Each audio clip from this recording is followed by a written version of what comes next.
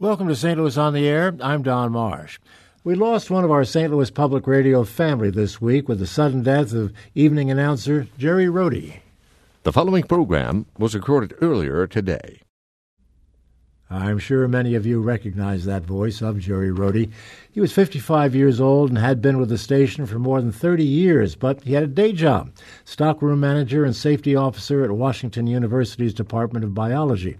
Wherever he worked, he was popular, although he was known as sometimes being a little bit quirky. He collected cars, crazy shirts, and it might be said, did not suffer fools gladly. With me to remember Jerry is Mike Schran, the morning edition anchor at St. Louis Public Radio. Aaron Garrity is an administrative assistant in the biology department at Washington University, and Jan McDermott is the purchasing manager in the same department. Thank you all so much for being with us. It's a sad day, although we can take some comfort, I think, in the fact that talking about him brings back some memories that are joyful. Mike, what comes to mind when you think of your former colleague?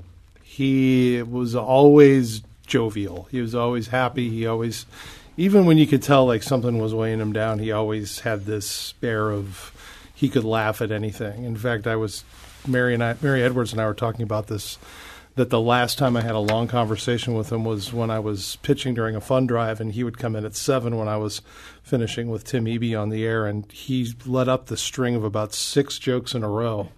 And he would tell me one, and then he would go, oh, wait, one more. And he would tell me another one. And I wish we were trying to rack our brain to figure out what that was. But he was a colorful person, both in the way he dressed and who he was as a person. Yeah, bell bottoms were a staple, as I understand. Purple paisley bell bottoms. Yeah. And they went out a long time ago. Jan, what's your recollection? What pops to mind? Well, I started working with Jerry 20 years ago on April Fool's Day, and on every anniversary of that, he would send me a huge bouquet of flowers because he was very kind, he was very funny, and he was a compassionate friend, a dear friend.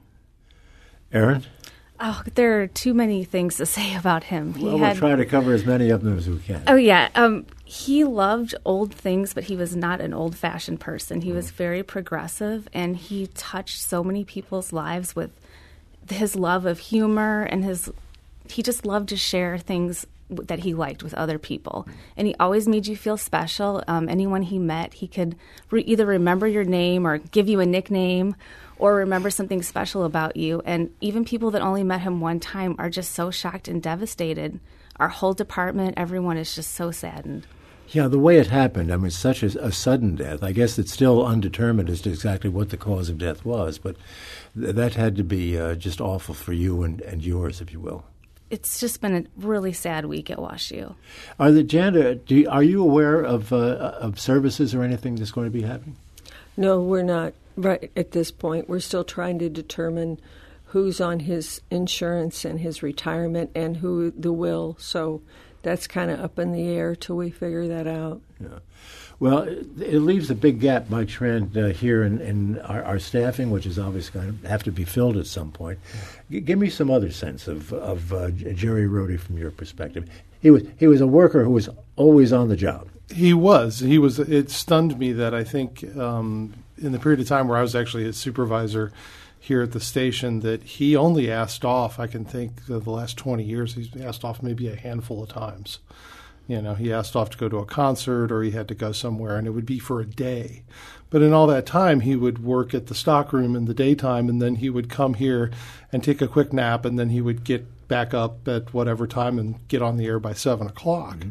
And he did that Monday through Friday, every week, day in, day out, year after year. I mean, it was incredibly consistent. Well, one of the things that always impressed me about him was the fact that he was German-born and lived there until he was a teenager, a little beyond that. And yet here he was working in American radio, and, you know, unless you listened very carefully, you wouldn't know that he was operating in a second language. I had this discussion with someone that back in the day when I started working with him, when we were both on Jazz Till Dawn, that we both smoked at the time. And I could tell when Jerry was not smoking or he was trying to quit smoking because his consonants would get harder. And you would hear him go, you're listening to Jazz Till Dawn on KWMU. And I was like, oh, Jerry's trying to quit smoking. Jan, the fact that he was working at a radio station at night while working over at Washington University during the day, what did the colleagues think of him? Was he a celebrity for having been in radio? Yes, he was very much a celebrity, and he had his groupies that listened to him on the radio, and yes, he was always a celebrity and very liked at the university. So. Aaron, what are your thoughts about that celebrity?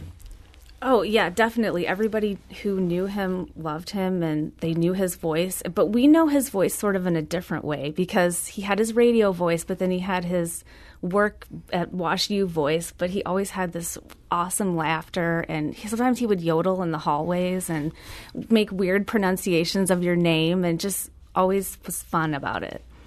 Mike, I think you'd probably agree with me that everyone who works in radio should be considered a celebrity, don't you think? I'm not going to weigh in on that one. Although most of us are not. Well, you are. Let's move on to something else. I have a story. I barely knew Jerry Rody. We worked at opposite ends of the clock, and our paths never crossed. But I may have helped teach him English, because I worked for the American Forces Network during the time when he was growing up, and the story is that his father always had that station on, and that's how Jerry learned his English. So who knows? If so, probably for all the mistakes he ever made. That's my fault. I'm going to turn now to some clips that we have. Mary Edwards is our executive producer here, and she knew Jerry since day one because she's been here forever since the station started. But she put together some thoughts with regard to her remembrance and recollections of Jerry Rody. We've heard a lot this week about how Jerry Rody was such a fun-loving, easygoing guy who loved big cars, and that is certainly true, but I'd like to talk a minute about the more serious side of Jerry Rody. When he first arrived for his shift, he was all business. He had to make sure that everything was in order, that he had the rundowns, the promos, check the pronunciations, and he even took the additional step of enlarging the copy for his underwriting announcements because he found the print too small and he just didn't want to make a mistake. He was meticulous about pronunciations and would even go online to see if he could find someone pronouncing an unknown name. It might even be a baseball player or a hockey player, so that he'd be absolutely correct when he gave the scores. And speaking of pronunciations, although he had a perfect command of the English language, occasionally he was just stymied by the lack of consistency in English. I remember one time the show American Roots, which is spelled R-O-U-T-E-S, and he called it American Routes. And he said, well, what's up with that? And I had to explain to them, well, in English, that word is spelled the same way. We say Route 66, but we say rural route number 2, and there's just no consistency. And he found that baffling. Another thing about Jerry that comes as no surprise to anyone who knew him is that he was extremely generous. He had put an expensive addition on his house that resulted in him having what amounted to a fully functioning mechanic's garage. And, of course, he used it to work on his own cars, but he was very generous in repairing cars for anybody he happened to know who had a need. A friend of mine had an issue with her car, and I was talking to him about it, and he said, well, have her call me. And on the phone, he properly diagnosed the right part, had her purchase it, and then we brought the car over to his house. He installed it and didn't give it a second thought. My friend was very grateful, so she bought him a gift card to his favorite parts store, and he was just taken aback. I didn't want anything, I didn't expect anything, and almost seemed insulted by it. I could go on, but I will leave it to others to share their stories. All I know is I'm going to really miss hearing Jerry's friendly voice on the air, having my own personal car consultant, but most of all, not having him around anymore to share his wit and wisdom. That's executive producer Mary Edwards of St. Louis Public Radio. So, Jan, he was not beyond giving gifts to people, but he was taken aback when someone did that for him. Yes, he only liked funny gifts. Aaron, do you have any car stories with regard to Jerry? Did he ever take you out in one of his cars? I've ridden in his cars before. Sometimes, like we said, he was very generous with his time and very helpful to people. And I had to get an oil change, and he took me in one of his cars to get the oil change and then brought me back. And it was really fun riding around with him. Jan, how about you? Oh, yeah, I got to ride in the Cordoba that had the radio station call letters on the top, and had a spare tire in the back seat, and it was, it was very fun. And Mike, he would park those cars just about any place he felt like parking, right? Yes, absolutely. I remember when we first moved to Elmsville at Grand Center that sometimes Jerry would nap at Wash U and then come here. And if he got here, you sometimes don't know. There might be something at the Sheldon and the Fox all at the same time, and he's, kind of getting here at the last minute, and he parked, and I still remember getting a call going, Jerry's parked in the Commons. Jerry parked his Buick in the Commons, and it was just sitting right out there outside the front door. He just rolled up on the sidewalk and parked outside the door. It happened one time, but well, I wonder why it didn't happen a second time. I don't know. I'm sure somebody must have said somebody must have said something. I'm thinking so. Anything else pop into your mind, Jan, about Jerry that you'd like to mention? Oh yeah, he bought magnetic bullet holes and put them on the vehicle. Scared everybody. Thought someone had come and shot at the vehicles. Erin? Yeah, he really loved pranks, and he loved when you would play along with his jokes. He used to have this little ghost that made this noise that he would set it off all the time down the hallway. So one time we kidnapped it and strapped it to a little chair with a ransom note and left a picture of it on his desk, and he just loved it. So many nice stories about Jerry Rody. We're going to have another recollection and remembrance now from another of his colleagues, afternoon announcer Charlie McDonald. Saw Jerry every day as their shifts changed, and this is what he remembers. I feel like I've known Jerry Rody longer than I actually have because I've been listening to him on the air for so many years. And in actuality, I've only known him for just a little under 5 years. And the first time I met him, it really stands out because I walked into the studio. At the time, I was doing weekends at the radio station. I walk into the studio, and there's this guy wearing a Muppet shirt. So my first thought was, well, here's a colorful guy, and the shirt he was wearing really looked more like a pajama top. Jerry definitely marched to his own drum beat. And he was really into music, which I think helped create a bond between the two of us. And not surprisingly, he really loved this one song called Hot Rod Lincoln by Commander Cody, as Jerry was such a car buff, or motorhead, as some people call them. But one thing that, kind of flew under the radar with Jerry Rody was the fact that he was a very kind man. He didn't make a big deal about it. But I was talking to the custodians right after we found out that he had died, and they were very upset, and one of them told me that he used to bring in little treats for them, like deer meat jerky. And what came across was that he was very social with everyone in the building. He didn't care who you were or what your job was.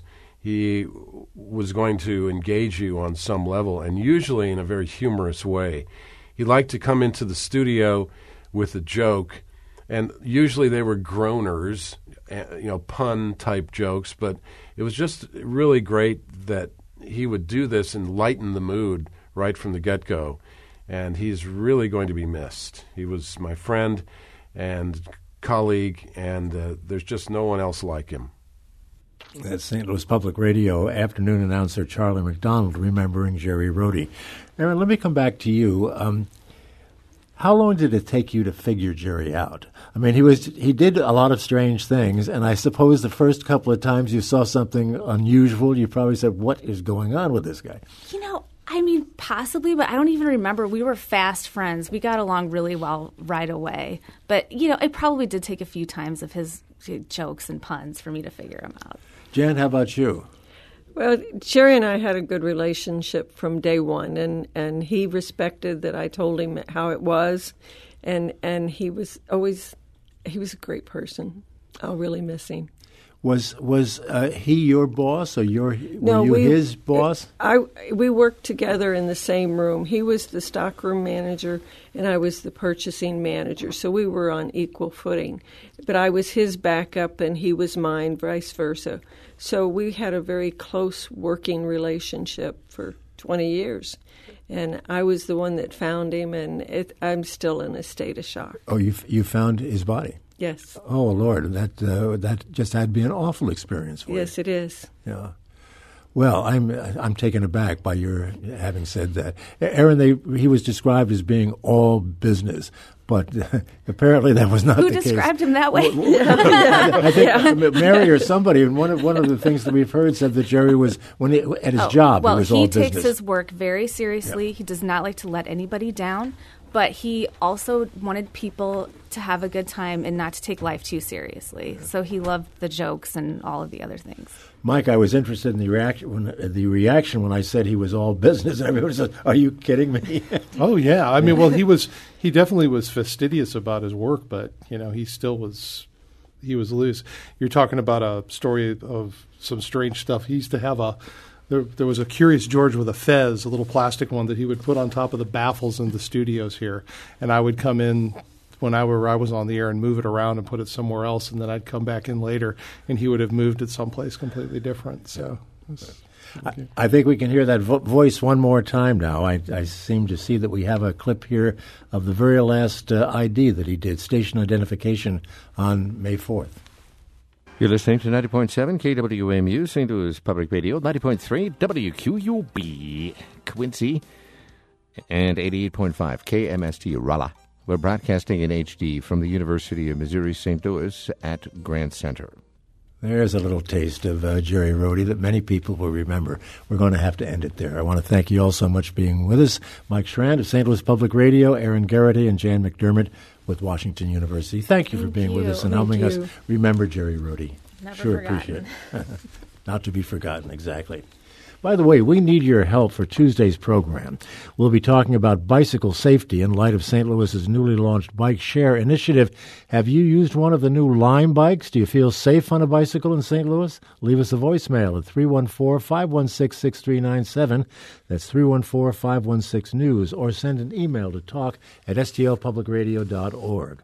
Archive versions of past St. Louis On the Air programs available for download or podcast at stlpublicradio.org/stlonair. Programs produced by Alex Hoyer, Evie Hemphill, and Lara Hamden. Production assistance from Aaron Dorr and Charlie McDonald. Executive producer Mary Edwards. Thank you all so much for listening. I'm Don Marsh.